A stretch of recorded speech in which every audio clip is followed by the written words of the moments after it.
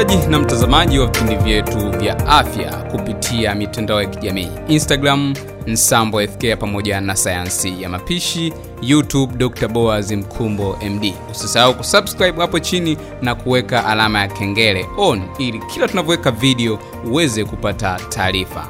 Siku ya leo tutajifunza mambo 10 yanayoashiria kwamba mwanamke una matatizo ya mvurugiko wa homoni. Wanawake wengi sana wanakabiliwa na tatizo hili la mvurugiko wa homoni bila wao kujua kwamba ni tatizo au ni mvurugiko wa homoni. Sasa siku ya leo tujifunze mambo hayo 10 yanayoashiria au kuonyesha kwamba wewe mwanamke una matatizo katika homoni zako. Makala hii imeandaliwa na Dr. Boaz Mkumbo. Yeye ni mganga mfawidhi Nsambo FK, lakini pia ni mkufunzi wa programu ya sayansi ya mapishi ambayo imeokoa maelfu ya Watanzania. Jambo la kwanza linaloashiria kwamba wewe mwanamke una mvurugiko wa homoni ni kuwa na hedhi ya muda mrefu. Hedhi ya muda mrefu kwa maana mwanamke unapoingia kwenye hedhi tunategemea kwamba kama itaenda siku nyingi isizidi siku 7. Sasa unapokuwa na hedhi inayozidi siku 7, hiyo ni dhahiri inaonyesha kwamba wewe una tatizo, una mvurugiko wa homoni. Jambo la pili ni kuwa na hedhi inayoambatana na maumivu makali.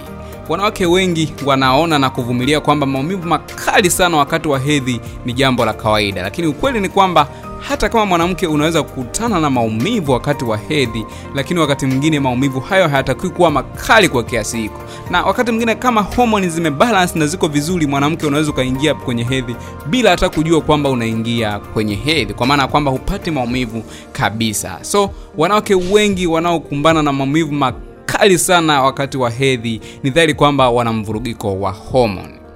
Jambo la tatu ni kuwa na hedhi yenye kuambatana na kichefuchefu pamoja na kuharisha. Si jambo la kawaida wewe unapoingia kwenye hedhi mwanamke kukumbana na swala la kupata kichefuchefu na kuharisha. Ukiona unakumbana na tatizo hilo au unakumbana na mambo hayo mawili, hiyo inaashiria kwamba una matatizo ya mvurugiko wa homoni.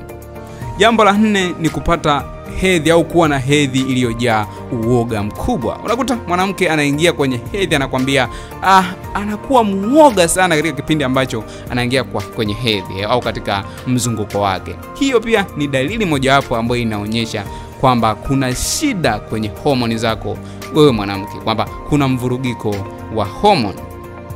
Jambo lingine ni kuwa na hedhi isiyokuwa na mpangilio.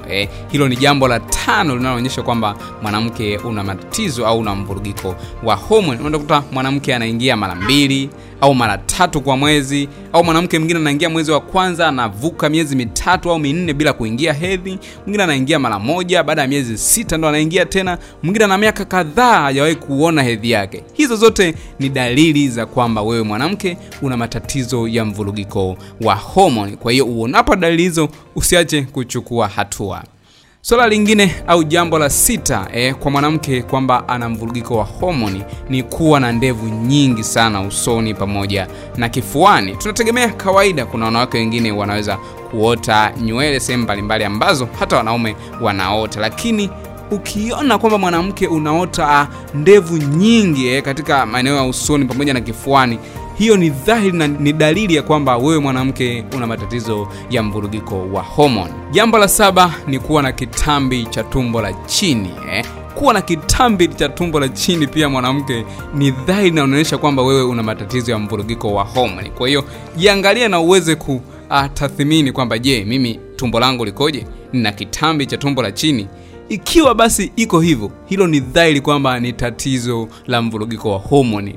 Unayo kila sababu ya kuweza kutafuta njia ya kuweza kudhibiti tatizo hilo ili lisiweze kuletea matatizo mengine makubwa zaidi ya kizazi au ya katika uzazi wako. Jambo lingine la 8 ambalo linadhihirisha au kuonyesha kwamba wewe mwanamke una tatizo au una mvurugiko wa homoni ni kukosa mtoto kwa muda mrefu. Unakuta mwanamke ana miaka 3 kwenye ndoa anatafuta mtoto miaka 4 5.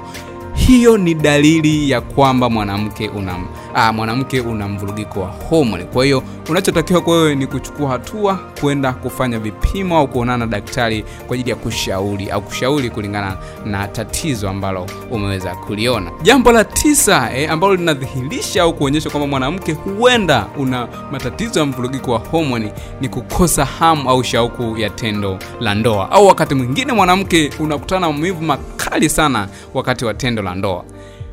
Tunategemea kwamba pale mwanaume na mwanamke au mume na mke wanapokutana kwenye tendo la ndoa wafurahie kile kitendo, kwa sababu ni jambo ambalo Mungu alituwekea ili tuweze kulifurahia. Sasa inapotokea wewe unapokutana na mume wako unakutana na karaha ya maumivu makali, au wakati mwingine huna shauku, huna hamu ya kufanya tendo hilo, basi hiyo ni dalili kwamba wewe mwanamke una mvurugiko wa homoni. Kwa hiyo ni dhahiri kwamba unahitaji kutafuta ufumbuzi wa tatizo hili ili uweze kufurahia tendo la ndoa na kuenjoy familia yako kwa ujumla. Lakini jambo la 10 na la mwisho ni mwanamke kuweza mwili kuuma mara kwa mara, hasa misuli bila sababu ya msingi, pamoja na maumivu ya kichwa. Hii ni dalili pia ambayo inadhihirisha kwamba wewe mwanamke una tatizo la mvurugiko wa homoni, pale ambapo unakuta mwili unauma, misuli na kaza hapa, wakati mwingine maumivu ya kichwa bila kuwa na sababu ya msingi. Kwa hiyo naweza kutusema tu kupitia au kutokana na hizo dalili 10, uonapo baadhi ya dalili hizo unatakiwa